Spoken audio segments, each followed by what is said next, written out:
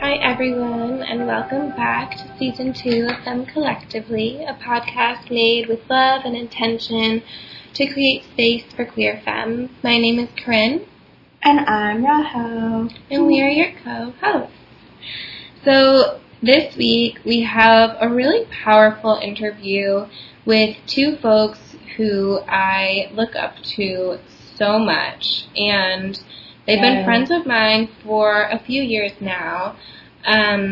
I actually met them because I read their book, Millennial Sex, and I wanted so badly to interview them about their work for another side project that I was working on at the time. So I had already interviewed them about their work a few years ago, so this was really exciting to re-interview them and see how their projects have evolved, how their mission has evolved, and really where they're at right now with the incredible activism and just really community building work that they are doing and organizing work that they're doing. Yeah. So their names are Lee and Nastasia, and they are currently based out of Miami, Florida, but we were lucky enough to catch them when they were passing through Brooklyn. Yeah, and it was kind of a crazy weekend because it was when we were moving. Mm-hmm. We did it in Rahel's apartment,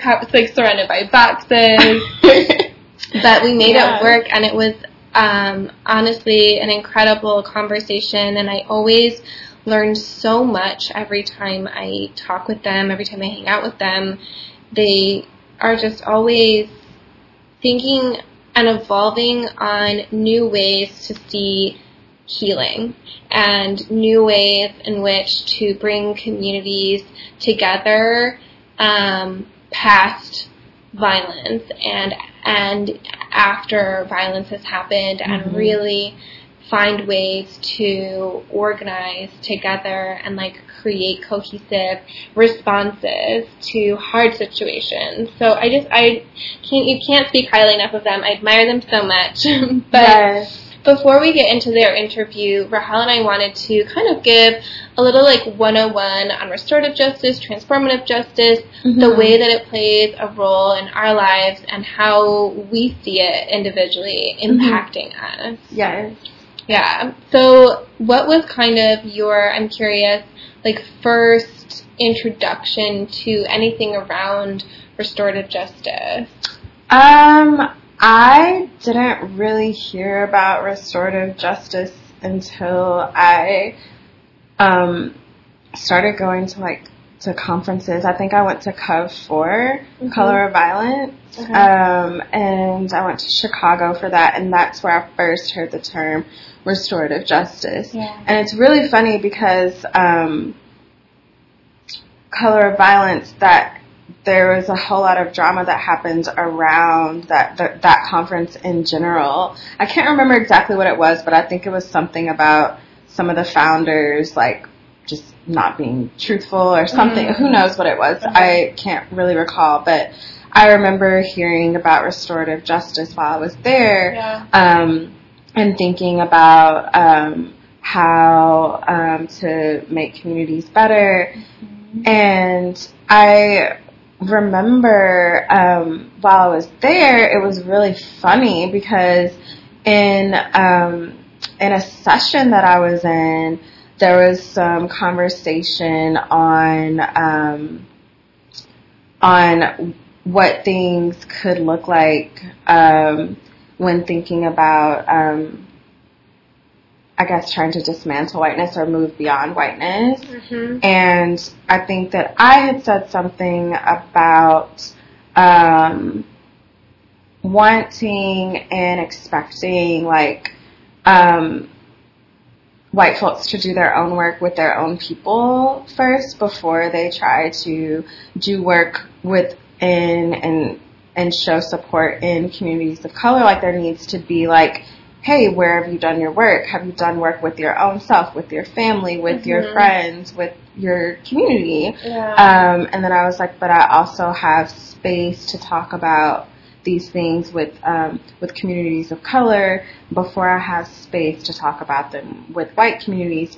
And then I think I even talked about, even within communities of color, there needs to be talk about what anti-Blackness is, what privileges are, and all of these things. And I think someone was like talking about how they were like, well, things aren't just so black and white. And I was like, no, they aren't. But in a lot of ways they can be, in thinking about how whiteness affects our world so much, and also how, anti-Blackness is such a huge thing over just across all communities, regardless of what privileges we may have. Even when thinking about in spaces where I could have more privilege than another person of color, like, there's still anti-Black roots of anti-Blackness in so many things, and whiteness rules like a lot of things. And in that, it was really funny because a lot of people had things to say, but they were shot down a lot by this particular person. And in that situation, like in that specific workshop, no one, like, a lot of people left feeling unseen, feeling like they weren't heard, and there was really no aspect of, like, bringing things full circle and bringing things back and talking about how that very workshop was an example of how work needs to be done, and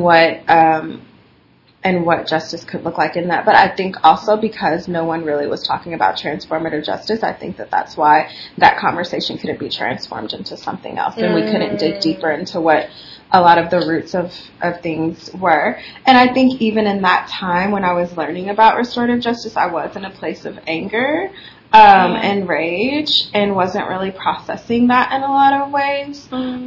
So I think when thinking about that, that's how I learned about restorative justice. Yeah. I learned about it in a place of rage. And so not thinking about going beyond that anger. Like, and I think to me that's what restorative justice kind of means, like, being told that, yes, your anger is great, but not being engaged on how to transform that anger into something else. I feel like, and I feel like in a lot of communities that doesn't happen, because we're taught that, like, because to me, being in a place of anger is really, like, it's not a healthy place to be. It's not the best place to be. And, like, there are really no examples of how to transform past that. There aren't a lot. So, yeah. Yeah.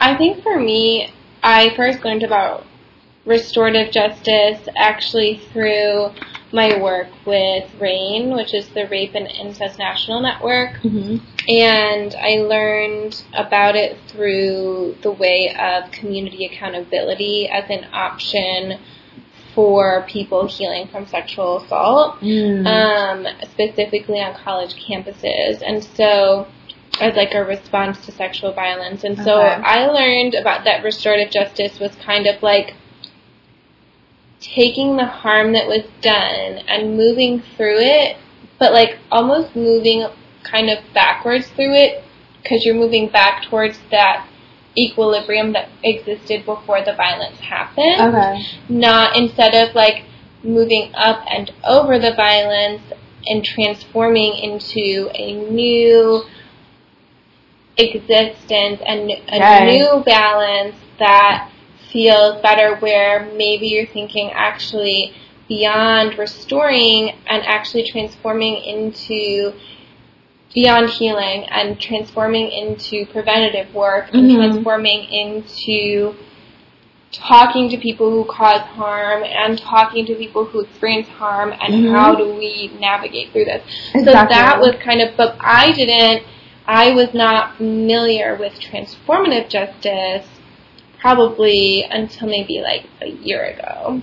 To be perfectly honest, I think before that I really only understood restorative justice and only could envision restorative justice because I couldn't envision transformative justice also because of my rage. And because I was so angry at people who cause sexual violence and cause domestic violence and I speak specifically about that because that's my purview and that's really where I feel like I can speak from. I feel like I can't speak from a lot of other like community organizing experiences, so that's kind of where I'm coming from. I'm just like disclaimer that this work isn't just in this avenue, but that's kind of where I'm like coming from. But I think that I think that I didn't really understand transformative justice was even an option because I couldn't really see that. I was just really stuck in this place of like focusing so much on the healing of people who had experienced sexual violence that I couldn't really see how we could transform societies like beyond that. It's still hard. It's hard because the thing about transformative justice is you do have to get creative and use your imagination, and the thing about transformative justice is that it does really have to be a collective effort. Yeah, it has to be a collective effort, and I also feel like with transformative justice, you actually have to both see the abuser and see the survivor. So it's like you have to be able to have both of those in your vision. For me, transformative justice, I didn't even hear about it. I didn't hear that word until we did this interview. Oh, wow. Yeah. But I had, I thought about like reimagining, like at that same conference, there was a book that I read and I met the authors, Octavius Brood, where that was the first time where I thought about reimagining how we can survive oppression and whatnot, but it was in a way of thinking about it in a form of like imagining what our futures could look like through science fiction, through writing. And for me, in a lot of ways, science fiction, because, some people are like, that's not real. That's not something that can actually happen. But for me, a lot of people see science fiction as fantastical, and it's hard to think about seeing it in a real way to where you can relate it to your own self and your own communities. But I could see that. And in a lot of ways, and where I was coming from with how I, especially in this last year, with how I've healed from a lot of my traumas, I was looking for that word, for what that could be. And then when we did this interview, I was really excited because I was like, yes, that's what that is. It's transformative justice because, in order for real work to happen, really seeing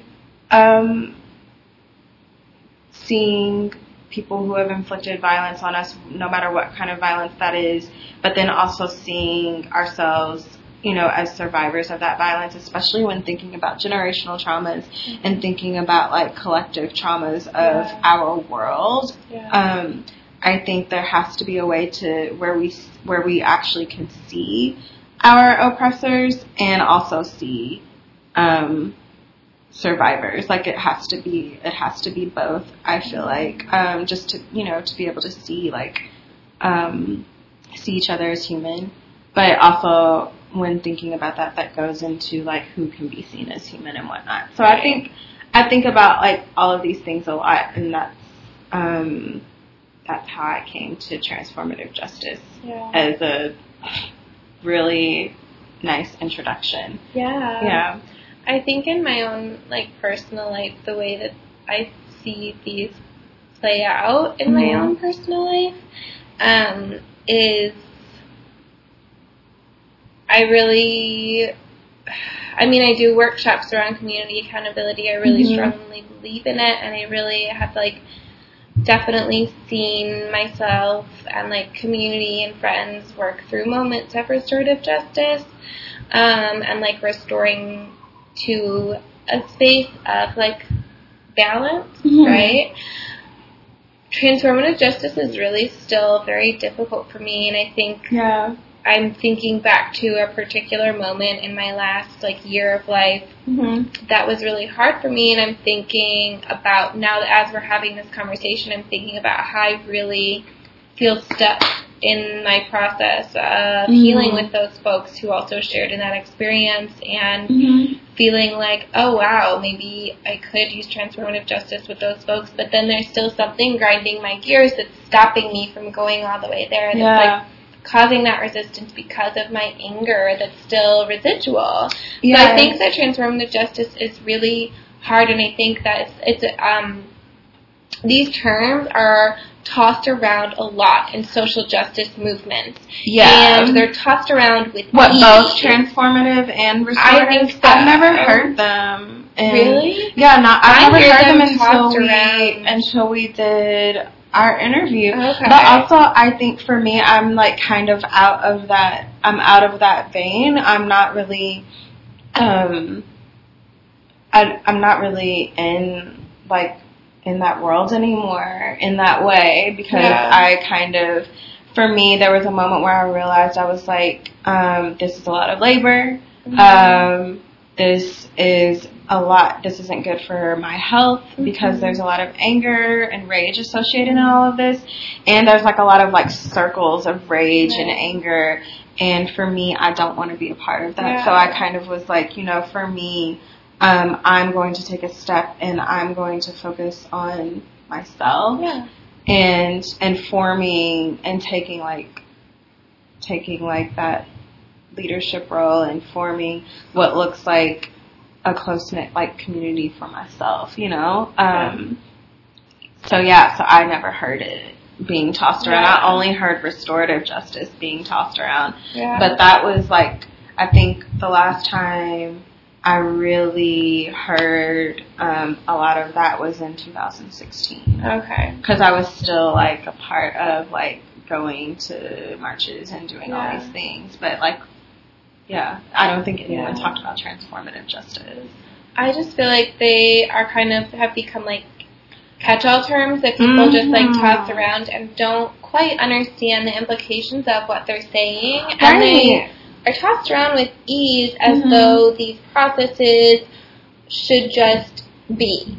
And it's as if they don't take serious, intentional rewiring of the ways in which of our own selves and the ways in which we work in communities, of the ways in which we exist in our relationships. It's complete rewiring of our systems from moving from this capitalist punishment paradigm to completely reimagining towards transformative justice. Right. And people just say these things boom, boom, boom, this is the answer, these are so easy. But in reality, if you were to take, and that's what I'm doing right now, I'm taking the definition of transformative justice and I'm applying it to one instance in my life where I felt harmed.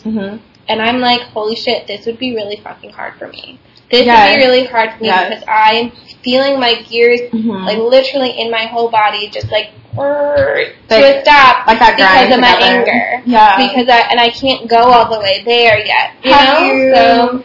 So I think for me it I think transformative justice kind of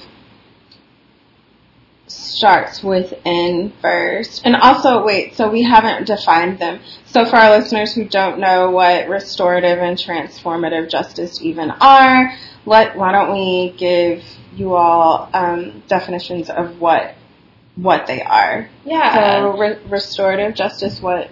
So restorative justice focuses on the harmed party and on repairing and restoring the community through healing past through the violence that happened, the impotence, the harm that happened, right? Transformative justice might use different aspects of restorative justice, but it's really concerned about the roots of the violence and transforming the conditions. So it's basically saying restoring to the status quo is not enough. And right now it's kind of really theoretical framework. Like, it hasn't really been practiced large scale, but Yeah. it really is about saying, like, restoring isn't enough. We need to transform. We need to get to the root of the issue. This is beyond individual. Right. This is, like, systematic oppression. Right. What is the root? How can we get there? Yeah. How can we start to all individually work towards this common goal or these common sets of transforming goals together? Yes. Yay. So those are our definitions of both restorative and transformative justice. Yeah. For me, I think I can see not restorative. I think I can see transformative justice in some ways because of that place that I went to where I removed myself from what was making me angry and what was keeping me enraged, and I did a lot of work within myself to see where those things came from within me first, and to see what I was mad at, and to also like reconcile that within myself first. And I think that that's a lot of what transformative justice could deal with, is like really thinking about ourselves first and really healing within ourselves first before we even think about coming together into thinking about like the entire collective. Like, the work has to be done within ourselves before we can see like the possibilities for things to be healed collectively.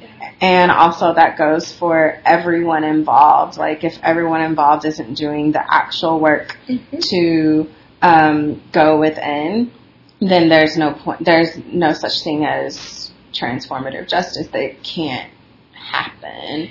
But I think there is such a thing as, if you are maybe a person who has gone through that individual process of guiding people who maybe haven't gone through the individual process but are willing to show up and say, hey, I really want to join this collective work. Yes. And you're like, okay, well, first we all need to make sure that we are coming to this with the same intentions, with the same, like, you know, similar individual practices where we can kind of have a common ground.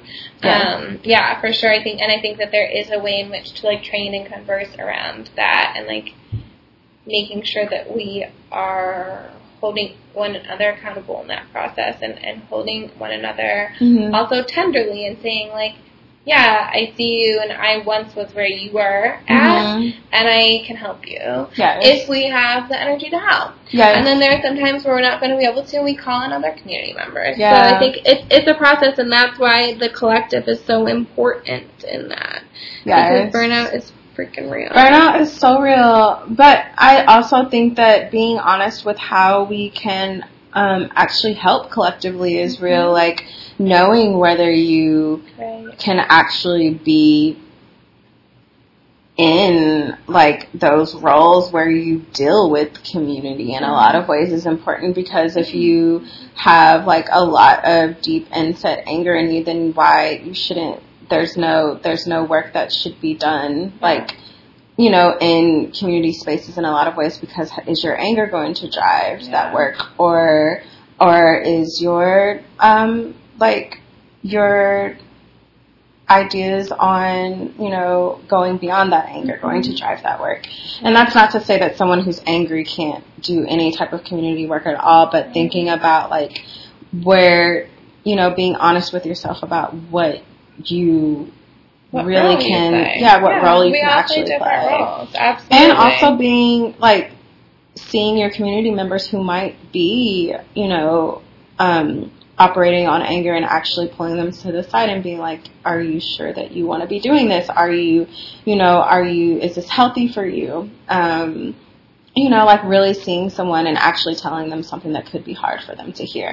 I think that we are afraid to be direct with people and tell them hard things. And because it's also hard for us to hear hard things about ourselves too. But yeah, well, so we hope that you all learn as much as we did from Nastasia and Lee. Yes, it was beautiful. And if you want to find their work, follow all the links in the description. They are phenomenal. Hire them as facilitators, hire them as trainers, read their books, like, follow them on all the social media. They are brilliant minds who are truly, like, on to something with community building, and yeah, here we go. Yay! So today we are with Stas and Lee of Spring Up, which is an organization all about cultivating a culture of consent and liberty for all, and we're so excited to talk to y'all. Yay. This is like a really special treat because they live in Miami, and so they're in New York, and they head up and come visit us. It's so cold. It's so cold here. It's real hot in Miami. Oh my God, I need that. So can you start off by telling us a little bit about yourselves and just like the energy that you like to put out into the world? That's an interesting way of putting that. So we've been in a relationship and organizing together for 5 years now. Officially for 5 years. I think it's hard to separate the two because we met at a queer organizing conference and we were roommates. Yep. Oh my gosh. And have just been like organizing and like mind melding and like loving each other since then. I love it. Yeah, I think that it's interesting because we like did get together the first weekend we met, but it was very like, we're at this conference, we're having fun, like whatever, and then it was just like, whoa, I feel like I really opened up more than I do to other people. This is like really serious. But then Lee was off campus, even though we went to college together. And so then, like, we were shocked because we were like, oh my gosh, it's the universe, because we were roommates again at another queer conference 2 weeks later. No way. Wow. And then we realized that it's because our last names start with R and S. So, like, actually, so that's what it was. Yeah. But then we were like, I don't know, is this happening? And then we were like, no, I'm obsessed with you. And then we've just kind of been somewhat inseparable since then. And that was almost 6 years ago. But we, like, got together, I guess 5.5 years ago. Yeah. So yeah, that's us as a couple. We're very much like a fusion, if you like, Steven Universe. Obviously finishing each other's sentences. Yes. I think that we were in London and like a friend of ours was like, do you watch Steven Universe? And we were like, no. And then she was like, okay, well, you're a fusion, so like you should watch this. And now we're obsessed with it and we're like, oh my God, it's so real. What fusion would you be? Like what stones? Ooh, that's an interesting question because we do identify a lot with Garnet. Like just as an entity. And I think that in a lot of ways, like Ruby and Sapphire like does make a lot of sense for us, but then we also do hold pieces of both of those. So more like Garnet in that we both carry both of those energies. Yeah. That's a really good question though. Like what crystal would you be and how would you fuse people? I have to think more about that. I think that it's interesting though because we have this gem that's lapis lazuli and pyrite. Like it's really beautiful, and there's like something about that blend that like feels really like right for me and for both of us, I think. So I think in some ways that would make a lot of sense too. And our work. So I think our work really has been inextricable from our relationship. And we started out, we were working on a peer mentoring organization for the queer community at our college, and kind of segued from that into the sexual assault movement and raising awareness of violence that people of all marginalized identities are experiencing on college campuses and how that's kind of swept under the rug. And a lot of that has changed in the last 5 years, I think, in large part because of the activism that happened on college campuses. Yeah, I mean, at the time, like, people just really saw sexual assault on college campuses as an issue that white women were dealing with, and as like the main form of violence that was happening on college campuses. But there were so many hate crimes and like things that people were calling like bias incidents against the like Muslim community, the indigenous community, like black and brown people, like the queer community, and for us so much of that was sexual violence, and it just seemed ridiculous for the sexual violence movement not to be talking about the types of violence that weren't necessarily like stranger rape or like even the kind of intimate partner violence that's like depicted in the media.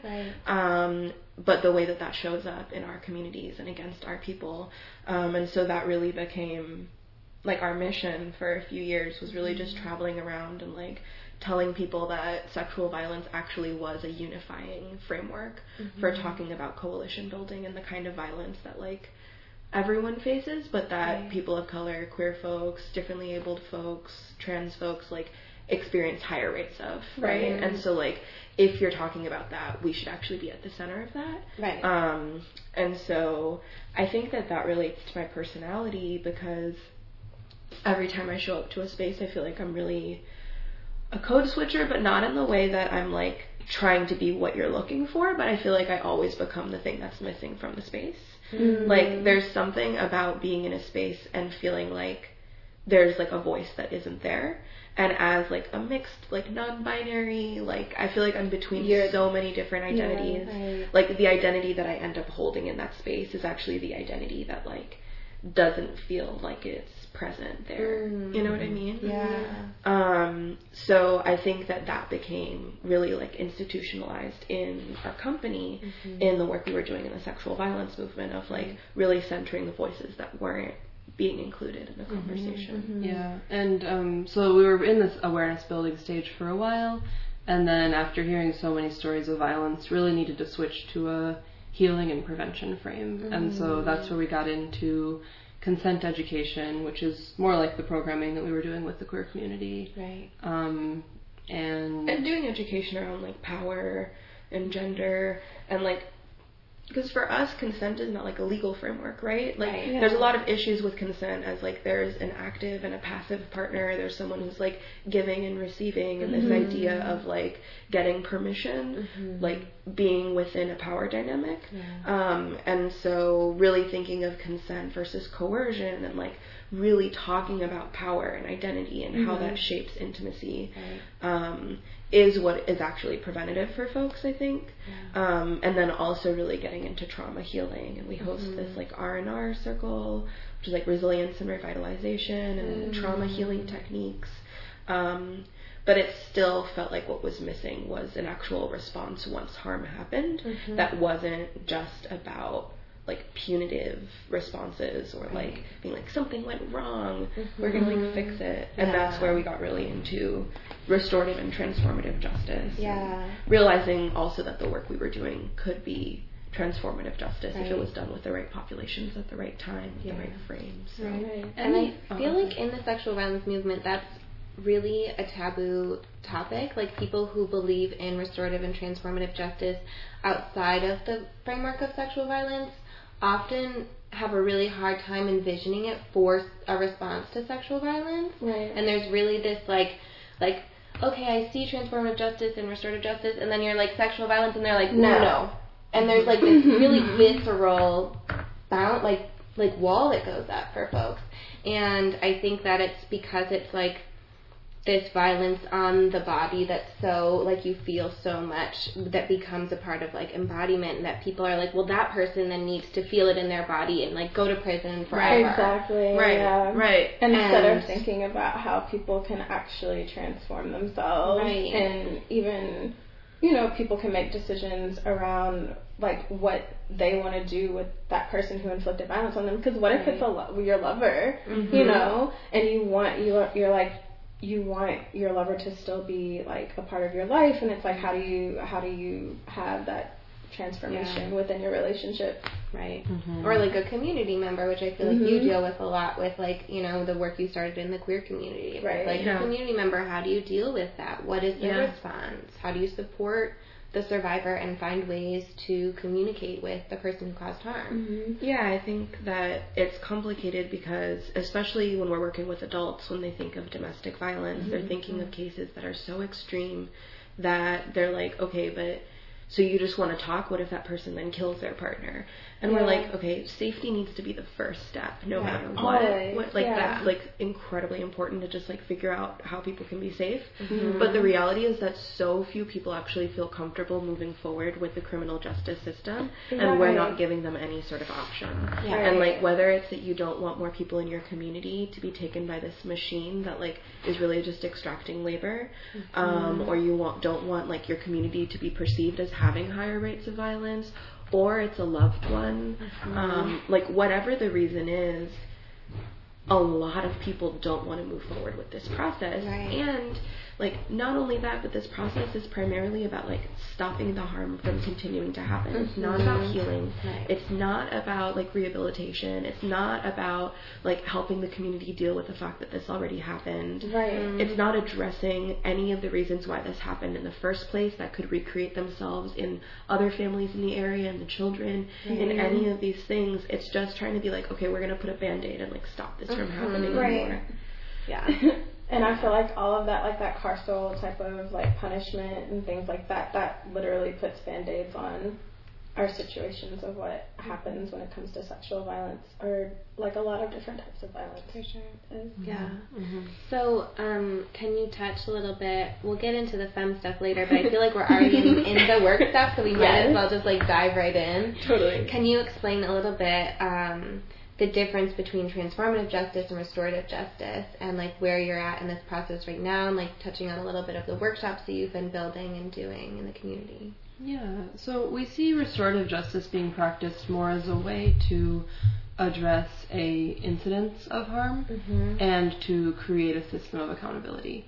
And it's gotten a bad reputation where it's been used by folks who are progressive, who are kind of against the prison system, where it's like, let's just try to make everything okay. We don't actually know the solutions to these things, but you should just forgive each other. And that actually ends up looking like a culture of silence where you're disincentivized by your community from bringing things forward because you get the message that it doesn't really matter. And so I think it's worth noting that that's, like, where we're coming from, and that is the perception that people have had of how it's practiced. Yeah, but I think that the key piece here is that restorative justice is about understanding why and addressing the specific harm and getting accountability, whatever that looks like. And it can also really be about the healing of the survivor, but not necessarily as focused on the perpetrator's, like, transformation, but instead on just getting them to take accountability for their actions, right? And so, like, that's incredibly important because often in our, like, social change movements, we get so caught up in the idea of, like, cultural transformation that we lose sight of the individuals that are affected by the harm, and they become kind of like martyrs, or who are just scapegoated if they're the perpetrators, or just, like, sacrificed as the survivors to this, like, larger issue. But that's why restorative justice that addresses a specific case is so important. Transformative justice, on the other hand, is about understanding the why and the dynamics, and especially centering the community, and doing the work to actually transform the dynamic that created that harm into something that is more equitable as a result of the harm. So the idea is that within whatever conflict or harm, there's actually the seeds not only of its own resolution, but of the understanding for the community to actually transform those patterns. And, like, you can think of with Harvey Weinstein, right? That once people are, like, actually talking about this, they're a little bit more open to learning about the underlying dynamics than they were before. And so that's kind of just acknowledging that once something is already happening, there's a space for growth that you can actually really engage with at that moment. And it looks a lot more like community education, right? And so part of the challenge that we've had is a lot of folks practicing restorative justice, there's this ethos that everyone in the circle knows what they need. And that is true. Like, people are experts in their own reality. They're able to say, like, this is what I need from you. This is what's going to make this situation feel better. And they have the information to resolve that conflict or harm. But that does not mean that the people in the circle have the tools to necessarily prevent that from happening again, or the like structural analysis to understand why this happened from a like systematic like perspective, right? And so transformative justice, and specifically the work that we do, is coming into cases once the harm is somewhat accounted for and actually doing the education to get folks to make sense of it and to prevent it from happening again. And so transformative justice, like, in some ways, the way that we say it, it sounds like so great and like maybe better, but like it's not. They need to be done together. They need to like build on each other. And transformative justice can also be done as an add-on to the criminal justice system. So like the criminal justice system is just about addressing the harm of a specific case. It's not about healing. It's not about reconciliation. It's not about like rehabilitation or the community. And so once someone's found accountable for the harm through the criminal justice system, there's still a space for education for the folks left behind when they go to prison, or when they're returning from prison, or even working with folks who have been found guilty of perpetration in the prison system. So we've done more work in the juvenile justice system around that. That's really, it's so needed. There's actually, at the hospital that I volunteer at, they're starting to build a program where, and it's not like implemented yet, but they're building a program where soon the role of the advocates are also going to be like going into the prison system and like working on programs like this with like perpetrators and with people who have been like found guilty in the criminal justice system of sexual violence and domestic violence. And it's just, I feel like those conversations are so needed, and I think that I love your perspective that it's not like all or nothing. Like, the reality is right now that we do have this criminal justice system, and like, yes, like restorative and transformative justice outside of it can work in a community really well, but like also there are ways that like we can work with this system that sucks, but like is there, and how can we do that? That's really, I think that's really powerful, because we need to like find ways to slowly get there. And that, and also I guess acknowledge that, because for me, I don't like the prison system whatsoever at all. I think that it's just completely something that just doesn't work with me. But I also have this like in my head where I'm like, well, just because I choose not to, I try not to work within it as much as possible, but what about my family and friends and people who are already within the system? Like, how, you know, you can't just like isolate, you know, people and be like, oh, well, it doesn't matter because I don't work within it. You know, you have to like be present and think about that. Right, like giving up on the system shouldn't mean giving up on the people who are already in it, stuck inside of it. And I mean, I think that there is this stigma about working with perpetrators, and the idea that perpetrators can take accountability because or could transform. Right, because there is this idea, you know, abusers don't change. But how do you become, like, I don't know, like, how do you become an abuser in the first place? Like, you know, you think about like the history of all of that, and it's like, of course people can change, like we all, right, it's learned behavior that's normalized. And so if your partner, if your community, and if you yourself decide to hold yourself accountable, absolutely. And you know, the fact that there are a few cases of people who probably are addicted to power, do see themselves as like predators, and like might not want to change their behavior. The criminal justice system sees everyone like that. Right? And I think that means that people are giving up on the, I would say almost 80% of people. Let's, you know, just pull up my ass. But let's say 50 to 80% of people, I do think, like, could gain some self-awareness and change their behavior and actually want to treat their partners right Mm-hmm. and Right. be in loving relationships, Yeah. you know. Or just like don't understand why they feel this way, like why Right. they feel like they need to like dominate people or they need to like take power from people. And if you really like talk to them about it and help them uncover the like reasons why, it's like within themselves, it's about their family of origin, it's about their like insecurity, it's about Right. their inability to like be consensual with themselves, to hold themselves accountable not only for harm but for their own desires and their own goals. Yeah. And like a real like distancing from the kinds of feelings that they feel they're not supposed to have, of vulnerability, of sadness, and like kind of just merging everything with anger and like not being touched and like linking touch to violence. Like there are so many different reasons why people, even who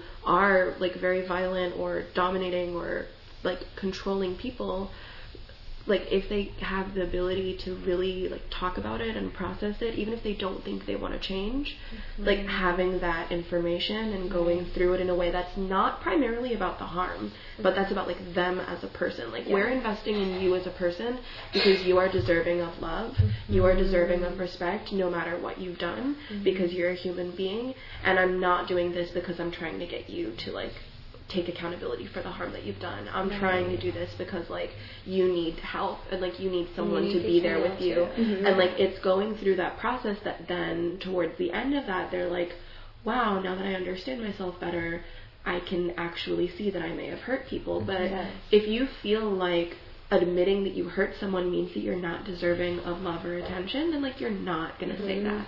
Of course, and that's what we're taught. Like we're taught so much that, you know, if we have like those violent tendencies, or if we do have like more controlling personalities, that no, you're not deserving of love. Yeah, so it's easy to get caught in that circle. I was wondering, do you have any tips for folks who, like, a lot of the questions that I get in the sex ed practice and that I do is like, how do you have these conversations with people when it's just casual? Like, how do you do this when it's just casual? Like, and I feel like there's, you know, like always this term, like the hookup culture of, like of millennials that people love to toss around.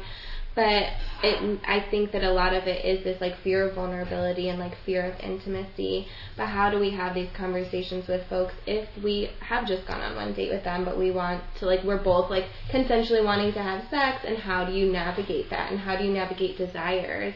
I feel like a lot of your work revolves around that too. So can you talk a little bit about like positive relationship styles and like navigating these conversations?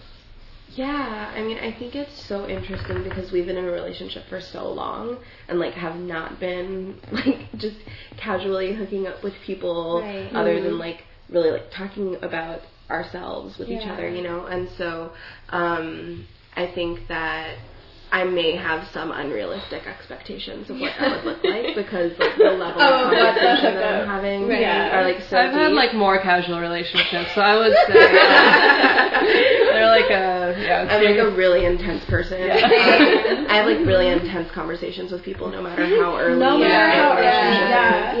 But I'm always just like, can we talk about like what you like with your body and things? I know we're about to just do this in a second, but can we just have a little like brief talk about tidbit? it? Right. And I feel like I jump there too, and I'm like, yes, like do you know, like talk about your yes, no, maybe list before you go on a date, so you're self-aware, you can bring that to someone, and people are like, what the fuck? And then they're like, that's literally what I was thinking. I was like, yeah, you're like want will won't list. Like think about that, and then like maybe share it with each other. I'm like I don't. But like I'm thinking about like folks who are like going on a first date. They've maybe had a couple of drinks, like.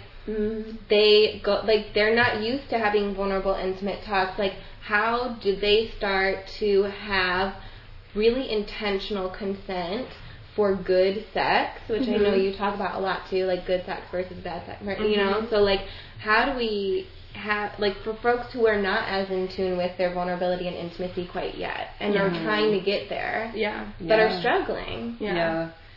Well, I think that this definitely is all about consent work, and I think the thing is we're not taught how to be consensual with ourselves, you know, just the society that we're in teaches us to push past our limits, the jobs that we might have, the educational environments that we're in, all kind of incentivize us, like, being what other people want us to be, performing. And I think even within that, even just starting in non-sexual situations, it's scary to ask, like, what do I actually want? Because it might cause you to have to change some things in your life, and it might cause you to feel unhappy with where you're at in your life. And so I think, like, being brave enough to, or like finding the space to ask that question in your personal space of like, what do I want? And then bringing that into your sexual processing. And I think all healthy sexuality has to start with yourself, because in the hookup culture, if people are looking for something in partners, like, it's fine to have casual sex, but the more self-aware you are of what you're looking for, the less likely you are to turn other people into objects that you're using to sort of gratify things within yourself. And so I think that if you have that level of self-awareness, which involves processing a lot of shame and a lot of the ways that your desire has been socialized and how your sexuality has developed, those are all very uncomfortable questions, right? Like, what was I processing when I was 14, 15, 9, you know? Like, where did my scripts around sexuality come from? Because when, especially for queer people, you come out and you're like, oh, that was my before life. Now I'm out. Now I'm, like, in touch with my desires. Now I'm, like, great, right? I wish it happened like that. Like, right. You did, like, you're out and you put this shit and you're like, oh, my desires are just now. Like, totally. I mean, I think it's interesting because we have this workshop, Decoding Consent, and we've done it with, like, groups of athletes. And so one of the ways that we talk about this is thinking of when you're playing, like, a team sport. So I played a lot of team sports. I played volleyball, basketball, rugby. And when you're playing a team sport, like, when you're with a team that you've been playing with a lot, you don't need to speak as much because you know where that person's going. You know, like, how they play. You know their body language. If you're playing a pickup game and you don't know those people, the level of communication needs to be so much higher if you're going to achieve your goals, right? And so, like, part of it is thinking of it as a game, but not in the way of thinking of your, like, partner as your opponent, but instead thinking of your partner as your teammate, right? And that's the biggest difference. And so, like, part of the way, so part of the way that we talk about this is thinking of communication styles, and so, like, thinking, and we, like, went all in on the athletic metaphors, so I'm, like, going to use those because I'm really proud of coming up with those. So we were like, we're going to talk to athletes. What's, like, a good sports metaphor? Yeah, we're like, there's so many bad sports metaphors. Like, what's a good one? So I don't know if you're aware of volleyball. Is that, like, a reference that you would have if I use that as an example? I know sports are really a reference for me, so you can just say it. I'll explain the positions. But, like, so just imagine volleyball court, right? There's, like, a volleyball net in the middle. There are 6 people on each side. They each have positions, right? Like don't you think doubles tennis would be like a better? No, because it's I love volleyball. so important. No, it's really important. Like so 6 people on each side. Like, I don't know if that's relatable. No, it's so important. It's so we all have sub-personas. We all have, like, different parts of ourselves, right? Ooh, I like that. Ooh, they're your personas. Okay, I get it. You have 3 personas on the court. Okay, I really like that. So volleyball, I played volleyball for 8 years. So you need to think about the people in volleyball. The front row is usually offense. The back row is defense, right? And often when the front row players, I was an outside hitter, I did not play the back row because I was not good at defense, because I was not good at being down on the ground and getting the fast balls. I was only good at hitting people in the face, right? That was, like, what I did. So context, right? So now communication styles. So aggressive communication style you can think of as offense, right? You can think of that as the outside hitter, right? And this person sees themselves, every single conversation is a game, is a competition. So they become, like, the devil's advocate. They sometimes when you're speaking to them, and everyone holds these different communication styles. So I'm saying it as though this is, like, this person's always aggressive, but it's a mode that someone gets into, right? So when you're being aggressive, it's like you don't even necessarily believe what it is that you're saying. It's just about winning that point. And, like, I was also a debater, right? So you can see, like, for a long time I was a very aggressive person. I went by nasty. I, like, was an outside hitter. I was a debater. And, like, everything was somehow a competition. And that makes a lot of sense when people feel insecure and feel like their points aren't valid, that they become kind of overly aggressive in defending their positions in order to get acceptance or to be seen as experts or to be seen as, like, knowledgeable in things that they don't feel like they're recognized in, right? Well, and just in terms of sexuality, if you're not totally, like, I'm cool with what I want, and I think that other people are going to be cool with that too. You might be aggressive about it. You might be like, this is just what this is, and you're going to be fine with it. Right, and like masculine people are trained to be aggressive, right? They're trained to like aggressively pursue partners, aggressively defend their desires, and a lot of that comes from insecurity, right? Like this, if someone says no to you, like convincing them to say yes is about your inability to be okay with like, you're still worthy if that person doesn't want to be with you, right? Or like, it's okay for you to have that desire even if that person doesn't want to do that with you right now, right? So aggressive communication, right? And then there's passive communication, and so passive is what femmes are trained to do, right? We're trained to follow along with what our masculine partners want if we're with masculine partners, or even just what masculine folks, just like masculine folks in general, or just like people around us, to like follow along to, and so for me, when I think of this in terms of volleyball, right, there is a position in volleyball, a lot of people don't know about this position, but it's called libero. And the libero is this really interesting individual who wears a different color shirt, who only comes in the back row. And they don't actually have to, like, tap out and, like, switch positions with someone. Like, it's not a formal, like, what's it called? It's not a formal... What's the word when you switch with someone in a sport? Substitution. Yes. It's not a formal substitution. It's just like they can just come in and take over for someone. And they usually take over for actually an outside hitter or for a middle hitter. So they take over for an aggressive, like, offensive player, and they come in and play in the back row the entire time. So when, say, an outside hitter goes to the back, they'll just switch and they'll play in the outside row until that person would come back to the front. That person will come in and go into the front row, and they'll switch with the next person. So they play in the back row the entire game. They're never not playing, right? They're never not playing? They're never not playing, but they're always in defense. Oh my god. Oh my god. I completely see that in myself. Entirely. But so this person's position is always to be on the receiving end. Right? And to always, like, defend the team against any sort of violation, any sort of thing, and they take on an immense amount of responsibility because the only way that you can get a point is if the ball drops, right? So almost always, like, if we receive a point, it's the offense's, like, win, right? If we lose a point, if the other team gets a point, it's the defense's fault. So it's always their fault if we lose a point, right?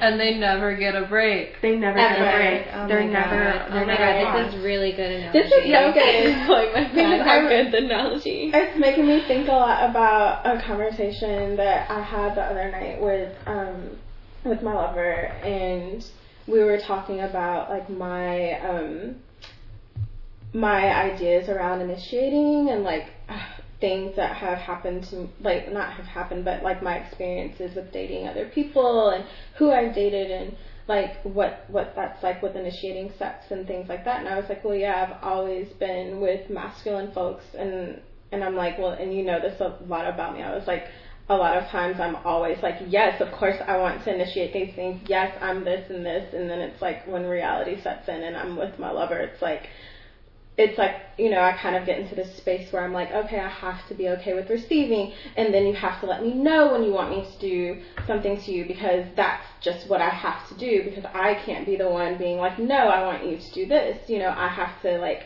have like this like extreme permission for it first, or be like, okay, you're done with me, so now I can focus on you, instead of me like being like, no, I want to focus on you, you can't focus on me right now.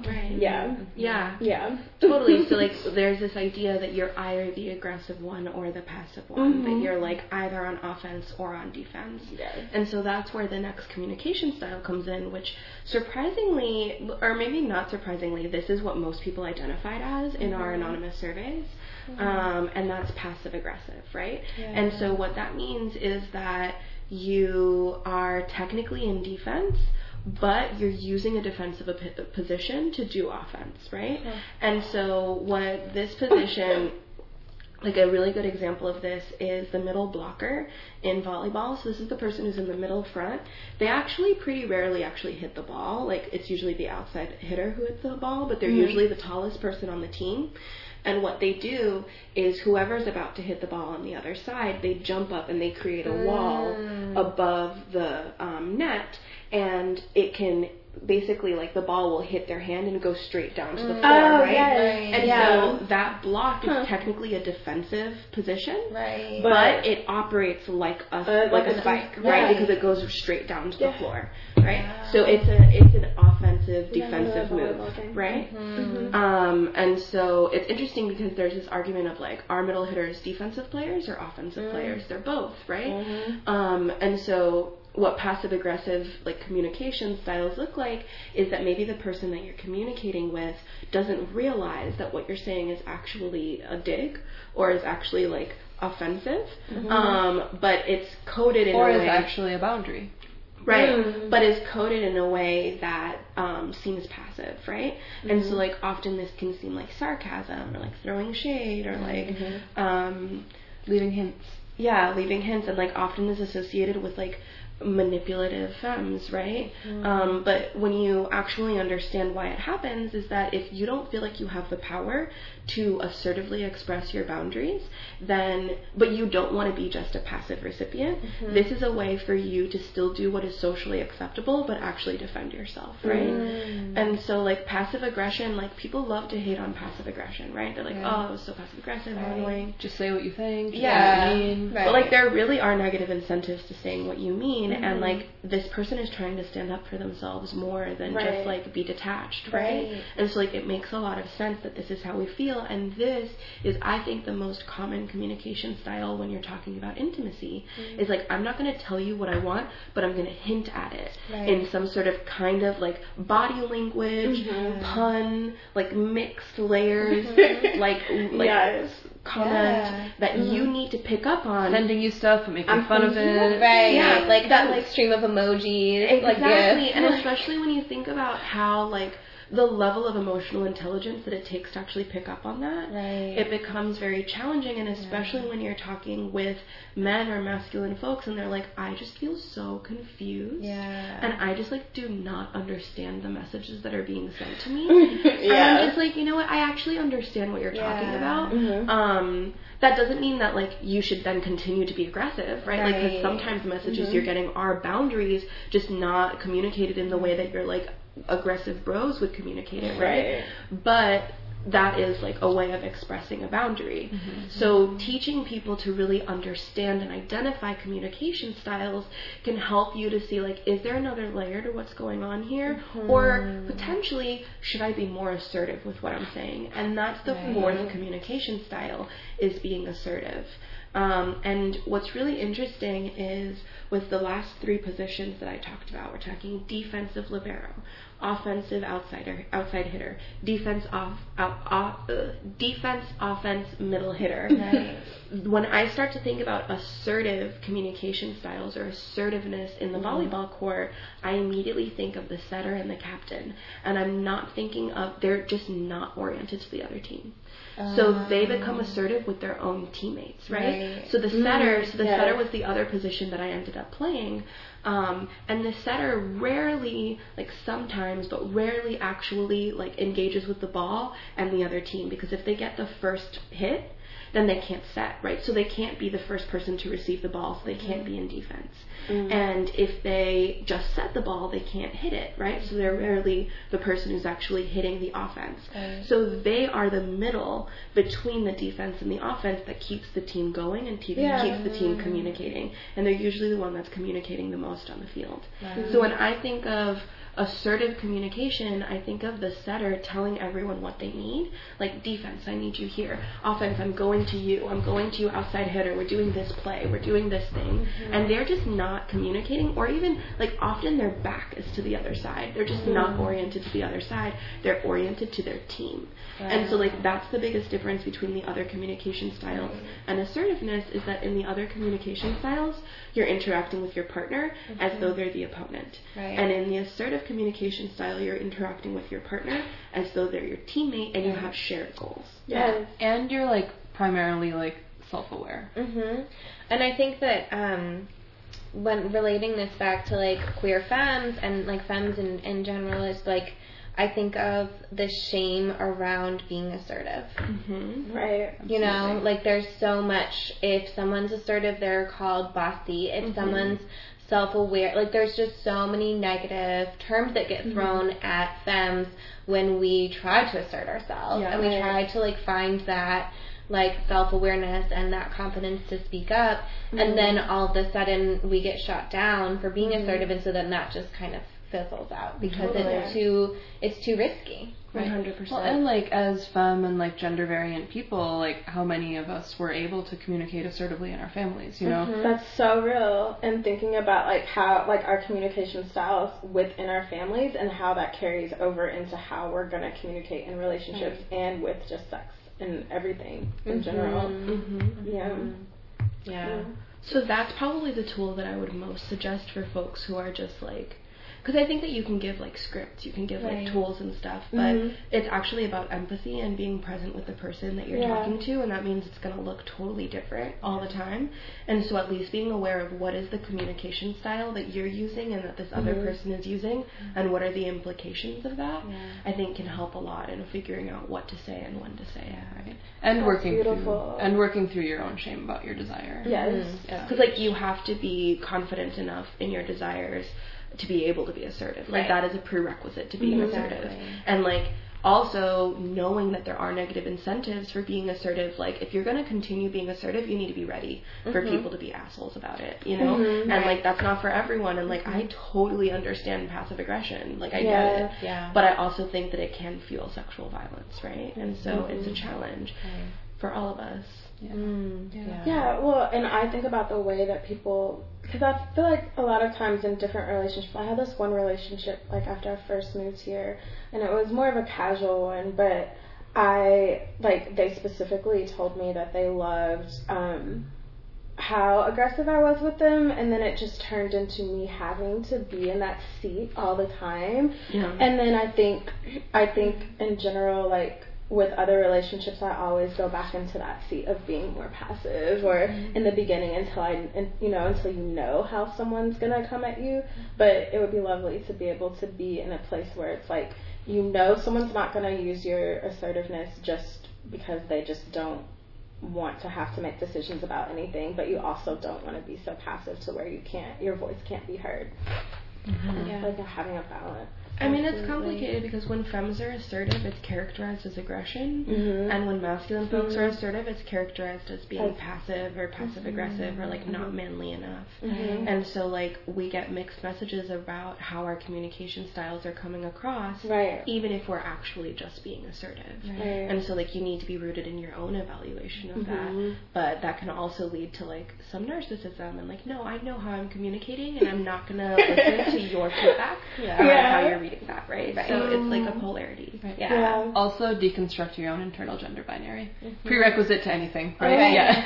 All And I feel like that talking about that, like checking in with yourself, kind of ties into like accountability, which like Rahel and I are always coming back to, and like how do we hold ourselves accountable, and how do we hold our communities accountable, and how do we have those hard conversations instead of like just treating people like they're disposable. Like I feel like there was this meme that was going around recently, and I can't remember what it was now, but it was basically talking about how everyone's so quick to be like, goodbye, like throwing all these people out of my life, like I feel so free, I'm throwing everyone away, like this is great, like you're trash, goodbye. The purge. You know, and I feel like that gets applauded.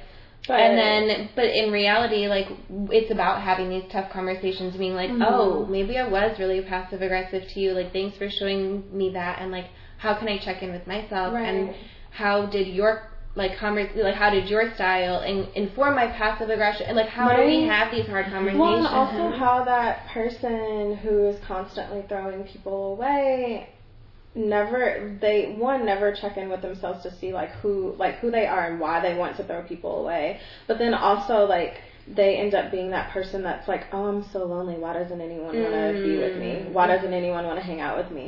And then I mean, because I've had friends who are like that, and it's like, well, you know, let's sit down and have a conversation about, like, what you want in your life, or, like, why, like, these people are so disposable to you. Yeah. It's interesting, this came up in our training that we did yesterday, and one of the things that came up was someone was like, I feel like in my community we expect perfection, and so whenever there's any sort of issue, it, like, people are just, like, so upset about it, and, like, I can't believe this is happening in this community. Yeah. And part of what we ended up teasing out is, like, so if you think of the difference between harm and conflict, right? Like, or, like, conflict and abuse. Right. Like, abuse being, like, intentional use of power to assert dominance. And then conflict being, like, a disagreement. That sometimes, like, in communities where we're all supposed to be on the same page all the time, any sort of conflict gets perceived as abuse or as harm. And so the problem is that we just start getting, like, mad that things are not going great, or we're like, we need to have, like, a circle, like, because things are getting abusive. And, like, we think that there should be circles around conflict before it becomes abusive. Right. And that, like, in my perfect world, there would still be conflict because people have different opinions, but it wouldn't escalate to abuse because we'd, like, address it before it escalated, right? And so, like, what does perfection look like in your relationships and in your communities? It's not, like, unity or, like, perfect like, agreement all the time. It's, like, having a way to address conflict before it becomes, like, more harmful or abusive. Caveat there, though, I do feel like there's this pressure on femmes to be agreeable and to forgive people and not to cut people out, and that toxic people take advantage of that. And, like, only you know which people in your life are ready for the truth, which people can take accountability, and which people, like, cutting someone out of your life doesn't need to be permanent. It's, like, a way of establishing a boundary of, like, you're not able to fuck with me at this point. If that's where you're at, and if that's just what needs to happen, and knowing what the difference means, and knowing that sometimes, because even that meme that does go around, I think knowing that when it's time to do that, like, okay, all of the people in my life are toxic, so they all have to go, and I have to cultivate new relationships, and maybe I'll be lonely for a while. Knowing, like, the difference between, like, the intricacies of all of that, because it's there's so much. Absolutely. Yeah, absolutely. There's definitely, like, nuance to that. Like, it's not like one or the other. Yeah, it's about balance and, like, actually listening to yourself and your needs. Right, you know? always coming back what to do that. I want? What do I need? What's going on with me? Yeah, and, like, especially having, like, people that you trust and, like, friends around you and, like, partners that you can, like, actually talk to, so you're not making those decisions alone, because that can lead to just being like, did I make the right decision forever? And, like, really talking through it with someone can make you feel a lot more confident in the choices that you make, or, like, give you some ideas or, like, innovative ways of approaching a problem. Because, like, sometimes it can be like, I don't want to get rid of this person, I don't want to cut them out of my life, but I don't know how I can continue to survive with them having the influence that they have over me. And, like, sometimes just having, like a brainstorm or, like, a group, like, we have, like, more of a femme circle in Miami, and just like bringing folks together and being like, okay, this is what's going on, like, we're like a little think tank, like, solving problems and trying to like a mastermind group with our businesses, our families, all that good stuff. More femme so, like, like, going off of that, I guess, like, can you talk a little bit about what femme means to you? A little bit about, like, your journey to and around femme? Yeah, oh my gosh. So, a little bit of information about me against Stas. I went to an all-girls school almost my whole life. Yeah, all-girls school. There were boys there. Like, all-girls school. Like, there are, like, adult men who went to that school. But I went to an all-girls Catholic school from 4th grade through the end of high school. And, like, real, like, sisterhood, like, my life, right? And, like, I was a retreat leader, like, real in it. I used to want that to be my life. Oh my god, yeah. I had a hardcore, like, I was like, I want to go to all-girls school. I want to do this. And my mom was like, we can't afford it. Have fun in public school. Yeah, it was a whole thing. It was, like, it was mostly, like, really rich girls. Is, like, a really relevant thing. And their were only between like 2 and then 4 Black people in my grade. Yeah. But we're talking about Miami, so this is like almost all Latinx people. Okay. Many of whom identify as white though, until leaving Miami, right? But so that's like a little bit of context for me and my like sisterhood that shaped my sense of self. And I like have really gone through a lot of like gender exploration of like, am I trans? Am I like, is it about my body? Is it about my expression? And then of course I like studied gender, so like everything is a mythos, right? Just like all this internal processing. And then I also think that like ultimately I was like, okay, I grew up around a lot of drag queens as a young person, and I really learned what femininity was from drag queens. And like, I love makeup, and I love glitter, and I love velvet, and I love all this stuff. Gorgeous. And I felt like this lack and this like sadness when I was only presenting masculine. And I realized that I felt like I needed to present masculine in order for my non-binary identity to be like recognized and validated. And then I really reconnected with my femininity, and then I was like, does that mean that I can't be non-binary? And then I was like, no, I'm non-binary, and I'm a femme, and I'm female-bodied, and that's okay. And then I really started to explore more like, as a Black person, my understanding of gender just is different from the like dominant gender paradigm. And I think that in a lot of ways, like Blackness is like gender nonconforming, Blackness is trans.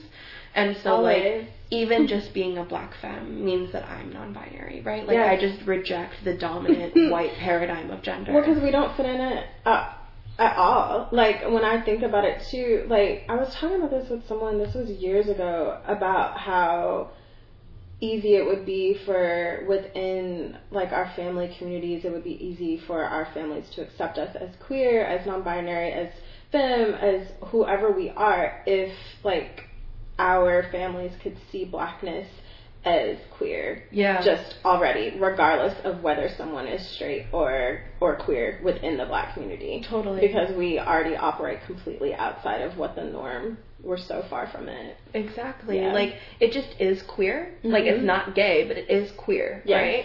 And like it is non-binary. Like it's not the binary that people are talking about when they're talking about men and women. That's just not what we are. And so like that's given me the freedom to express my femness and express my femininity without losing my gender and like what I genuinely feel is the way that I relate to my body and my like social gender identity, you know? So for me, femness is like expression, but it's also like a state of mind, right? And like part of what I lost and like felt lacking wasn't just like the velvet and all of that. It was also that like I think it's radical to be femme. I think like this idea of like me rejecting femininity or rejecting being a woman was really like difficult for me as someone who was like, well, but I don't identify as a woman and I don't want to like reject my like femness though in doing that. And so I feel like the label of femme that I really actively use, like when people ask me my gender, I'm like non-binary femme. Like I really embrace that because I feel like that's the way for me to still say like I center the feminine in my life. I center like not necessarily women but femmes for sure in my life. And that is like an act of resistance against a like masculine patriarchal world. So for me it's like a political statement, it's a mindset, and it's also an expression. I love it. That makes me really happy. It makes me really happy, and it also makes me like, I don't know, like I guess validated in a way where I'm like, where I see Black womanhood, I guess, and Black feminist. So I've had a complicated relationship with the like idea of femme. I think my gender identity is like androgyne or like androgynous. And growing up like experiencing sort of compulsory femininity and being kind of dressed up as a quote unquote little girl and like really feeling like that was like very foreign to me and that I didn't connect with the ways that girls were supposed to present, and especially in relation to boys, like the whole like I grew up in a very like white Christian like gender binary environment, and it just didn't really make sense to me. And so I think that when I came out, I was like, okay, there are these like alt ways to be feminine, like a little more like punk or a little more like grunge, or hippie also, yeah, totally. Right, like all of these kind of like alt femininities. And then I was like, I just feel really not seen in myself and my identity.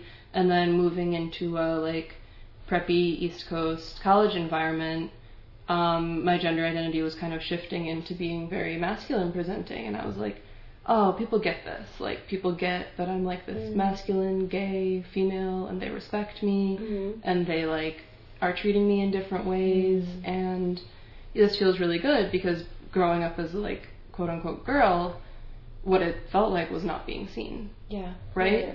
And so to feel like people then could see me, I was like, well, this feels good, so maybe this is my gender identity, and also questioning whether I was trans, whether, like, which aspects of that socialization I rejected. And through our relationship, we've done a lot of processing, and I've felt like much more seen in my actual gender identity, so that it is okay for me to, like, veer back into things that did seem to invalidate my presentation for a while. And I think living in a warm climate, just being more comfortable with like tunics and like jumpsuits and and your like glorious long hair. and like growing out my hair was a big part of that, definitely. And yeah, so I think that like femme for me is very queer and is more of like a chosen expression of femininity. And feels more like being integrated, and I don't think it's in conflict with being masculine, but that it is like an important part of myself that is more like being relational and being attuned to myself and practicing herbalism. Femme energy. Femme energy. And I was really missing that from my life. It's interesting because we talk about this, and I present much more femme in terms of the way that I dress, but I have a very masculine, aggressive personality. Like in spaces, like, and it just feels natural to me. Like, that's just what I'm like. I mean, you can catch that from the volleyball stuff. Like, debate and rugby and, like, outside hitter. And, like, just in social spaces. Like, I also, like, have felt much more comfortable expressing myself organically with masculine people, where I feel like I can be aggressive and assertive without it, like, making people uncomfortable. And Lee has like a much more feminine personality, and like I mean that in terms of like sun and moon energy, in terms of like we specifically think of it like masculine being electric or like discreet and like like piercing, action oriented, and then feminine being magnetic, and like those being two different like energies. And then also like the sun and moon, like the moon is like magnetic, the sun is like electric, right? So like that's kind of how we think of masculine and feminine. And when it comes to our personalities, like I am a much more masculine person, and Lee is a much more feminine person. And so it's interesting how those are kind of the opposite of our presentations to the world, and that to me brings a lot of balance internally, to be very masculine but to present very feminine, and then to have a partner who's like the inverse of that, and that's part of why I think we make such a good fusion. It's beautiful. I love that too, that there can be like, because I know oftentimes there's this like uncomfortableness or something with people like being full in the energies that they give, or in even knowing what energies that they give, like regardless of what their presentation is. And I love that you all like do that in like just such an effortless way, and you can like talk about it too in an effortless way, because that's really, really important, like to know. It's come from so much conversation though, like it seems effortless, but like oh my goodness. So we have road tripped around the United States at least twice, like in terms of full circumference of the United States. Like the number of hours that we've spent together in the car, like just locked in a car together. Like people do not understand. Like we lived on the road together for like 6 months straight. We also did like a tour in Europe. Yeah, we lived in Europe for 9 months together, but like in like rural, like everyone's 75 years old and everything closes at 4 p.m. type, like European living. Yeah, so like and there was a period we didn't even have any Wi-Fi. Like the thing is, like we talked about we've talked so much. I love like what's it. so weird about it is like we could talk to people and like. I love hearing the little nuances of, like, different ways that you're presenting different things that we've talked about. I'm like, ooh, that's a really great phrasing of that. Ooh, I haven't heard you describe it that way. But, like, I've heard all the stories. Like, I've heard all these descriptions. Like, we have talked about this, like, extensively. Like, we spent all our time talking. Right. Yeah. And I think processing in a, like, very action-oriented world is, like, a very fun... Yeah. Oh, absolutely. No, yeah, we have like mapped everything in our lives. We've mapped our parents' lives. We've mapped like everything. I want to do that. Like I want to map all of these lives and like where I fit in with that, and then that in turn gives me an understanding of like where all of the things like of how I vibe with myself and with other people, like having a complete understanding of that. Exactly. So important. Yeah, like we have this like kind of passion for psychoanalysis and for like archetype work and stuff. And it just really like, and it's not like we're like, I'm a psychotherapist, like obviously not. Yeah. But I think that understanding yourself is like so important, and like having someone that you genuinely feel will love you unconditionally and that will not judge you for like connecting with parts of your shadow is so deeply important. So important. And like it's taught me to love myself so much more than I ever did by myself, you know? And to like have the courage to face pieces of myself that I really would not have been able to do without like an exploring partner. I think too that's like I feel like that's also just how you and I like are able to be so open and honest and like gentle with each other as friends too, because we are so real with each other about like literally how we feel about things or where we're coming from with things, and even throughout like various processing of stuff. Like we went to Palm Springs a couple of weeks ago, and like I saw on the Insta. It was so much fun. It was so much fun, and it was a lot. It was a lot. And so coming back, like I processed a lot of how I felt about various things. But like I think a couple of days ago, I realized that part of the reason why I like felt so many different ways with things that went on on the trip was because of how I felt like about my body. And how much my body has changed over the last couple of years, and then I talked to Corinne about that and was like, oh, just my body and these things, and you understand. And but she was also like when Rahel, like after the trip, we like processed through some things that came up, and like Rahel made me more aware of like the root of my actions and like the reasoning behind where I was coming from, and like a self-awareness of like where my anxieties were coming from. I was like, I know that I'm being anxious and like this is my response to anxiety, but I wasn't like exploring like, oh, this is why this situation is bringing up this particular form of anxiety for me, and this is like the response that I'm getting to that. And like there's just so much, I think that you're right, like we can do the self-work by ourselves, and like that's powerful and that is important. But doing the self-work with, like, interpersonal relationships and being it's like, so healing. Hey, like, I noticed you're anxious and, like, that caused this, like, really painful thing for me. Like, what the fuck? Like, you know? And, like, calling each other in and having those hard conversations is so healing. And you can move forward. And, like, I've learned so much from our friendship and, like, learned so much about, like, communication and, like, about, like, you know, like, about myself. And I think that it does take self-work, but it takes really interpersonal work. And then also, like, the work that you're doing is expanding that interpersonal work to, like, community work. And there's layers to it, and it can't just be an internal conversation. Totally. Yeah, and with how you were explaining that, I was seeing, like, it just does link right back into transformative justice, right? Because what do healing spaces look like, and what does it look like to cultivate emotional intelligence and how to express yourself. And that takes processing, and that takes trust, and that takes relationships. So it's very important. But so, like, I have a question that is very, I don't know if y'all are going to have an answer for it, but it's been on my mind. And I'm like, when it comes to healing, is there a way, to condense it for folks who don't have as much time for it?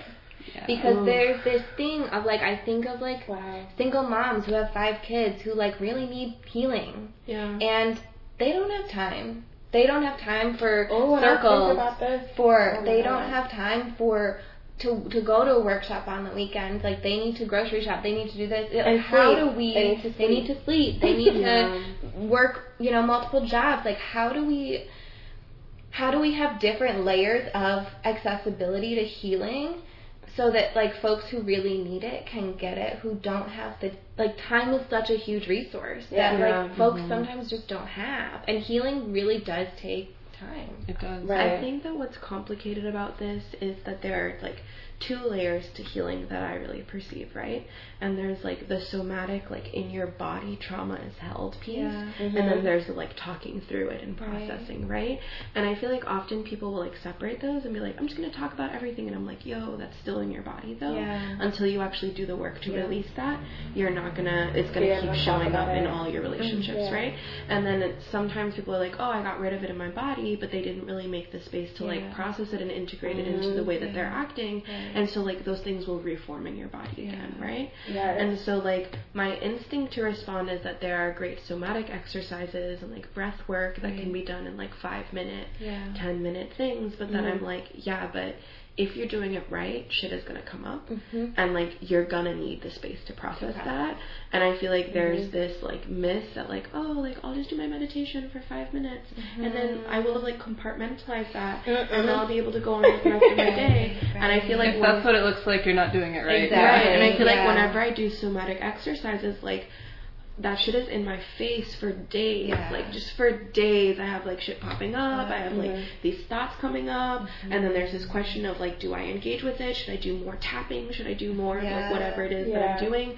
And then, like, if I engage with the somatic experience or exercise when I'm actually, like, in that space, I could do that same technique for an hour, 2 hours, and, like, still feel, like, yes, a sense of relief, but still feel like there's more work to do.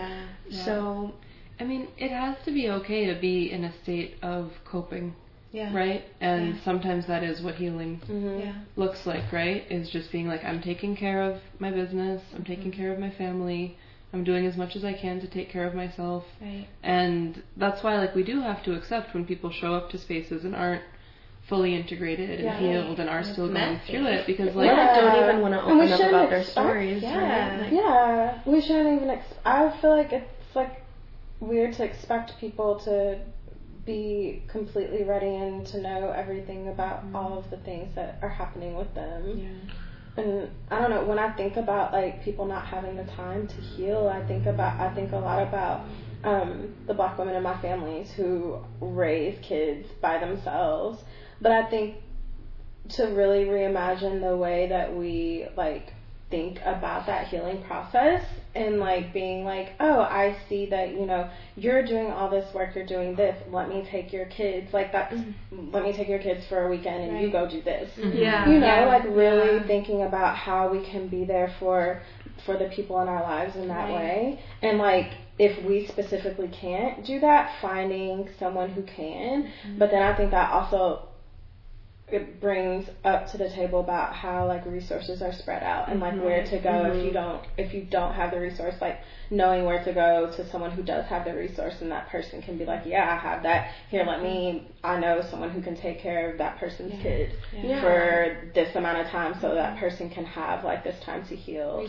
And just, like, the structural issues with the nuclear family structure, like, it's like that is not reasonable. That is not actually making people able to be full humans. Like, having communities, like, working through this together is healthier for the children, healthier for the adults, like, and this is something that we think about a lot as people who travel doing this sort of work. Like, there are folks who will come into a session of ours, and it's not like it's not the most, like, we're just gonna dig really deep into our shit, usually, unless we're, like, in our hometown and we're, like, ready to keep going. It's more like we're gonna give you some tools to practice on your own and to, like, do an experience. And, like, we're Reiki practitioners and, like, we're healers and stuff, so, like, we'll address it when it comes up in the space. But there's this very real fear of opening stuff up with people and then leaving, and then them needing to go back into their life with this thing being raw, and, like, what does it look like for us to use that space to, like, really be there for that person, but then also be there for all the people, and then also take accountability for, like, opening that up for them. Like, when you do a workshop, you are opening a container, and you're holding this space for these folks. And if you do a workshop right, there's, like, a flow that really, like, creates this really beautiful container for folks to really, like, release. Right. But then as soon as you leave, that container collapses. And then and everything's just people open and raw. And, like, I've had experiences of being part of, like, trainings or facilitations that open up, like, a lot of stuff. And then even if folks are like, oh, I'll be there for you afterwards, I'm like, yo, but what I need after this is, like, days. Like, I need to, like, dig into this, and I cannot expect that of you, and like, you cannot offer that to me, and that's, like, not what you're willing to do, and not what I would want you to do. But, like, something's got to give. Like, I just heard all this trauma from other people. I just shared really vulnerable shit about myself, and now I'm just, like, sitting with it. Yeah, like, after a workshop, I always give folks my email, but I'm like, and you can reach out personally, but, like, that's not enough. Like, they Like, what am I going to email you and just be like, hey, I'm breaking it down. Like, what do I do? Like, call a hotline. I think that something that I've been trying to do is I create workshops or worksheets. And I feel like y'all do that too. Like, you have, like, leave behinds that like, and I have, like, a self-care one for folks that, like, literally has examples of, like, walking through, like, a self-care moment, and then, like, they can literally fill it out. And, like, so I think that there are ways that, like, when you're creating this contained space, that you can leave people with tools, like you said. There, you can say, like, okay, we opened, like, this is the can of worms now that you're going to have, and we're not going to be there. So, like, here are some things that will help you process. I feel like people are surprised when they get our packets and our workshops. Even if it's, like, an hour and a half long workshop, it's, like, 10 pages. Minimum 10 pages. Like, our last one was 25 pages. And I'm just like, okay, we're not going to get through all of this in this session, but you're going to go home and you're going to have, like, way more to dig into to, like, keep thinking about these lessons and to, like, practice this.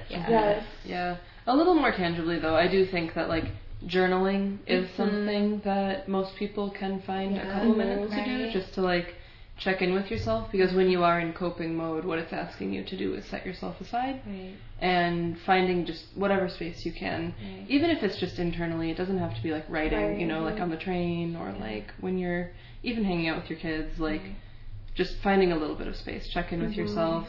And then also this came up on a panel that we were listening to recently of, like, it doesn't have to look like what people think healing looks like. Like, watching reality TV, eating junk food that you like, just doing something that's going to give you Lipstick is a self-care. Positive energy, right? Like, just, like, building some positive energy for yourself, like, whatever that looks like is healing. And it was a really cool panel at CLIP.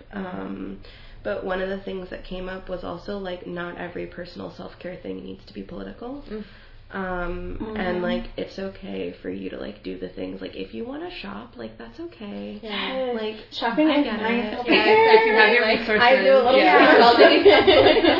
I get, like, capitalism, whatever, like, but also, like, we need to do what we need to do. And, like, if what we're fighting for is, like, joy and love and freedom and, like, connection, then, like, embracing that can be what it means to be an activist. You know?